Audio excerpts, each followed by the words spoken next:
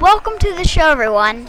My name is Apple Spruce, and today we'll be talking about the Serrano Indians.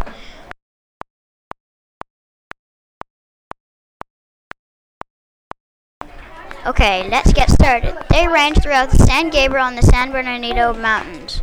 The Serrano Indians built dome-shaped houses made with a frame of willow branches bent together at the top. It was also covered with tule reeds. Now moving on to the food. They ate lots of nuts, deer, mountain sheep, rabbits, vegetables, and quail, and a lot of other things. They did not do much fishing.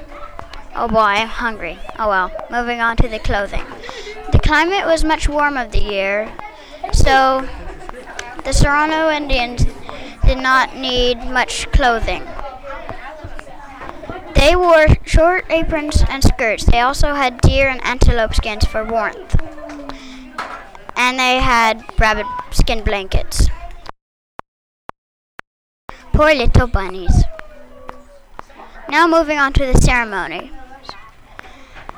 One big ceremony is killing an eagle, which has been raised in a village for this purpose. The eagle feathers were used to make a costume for a dancer.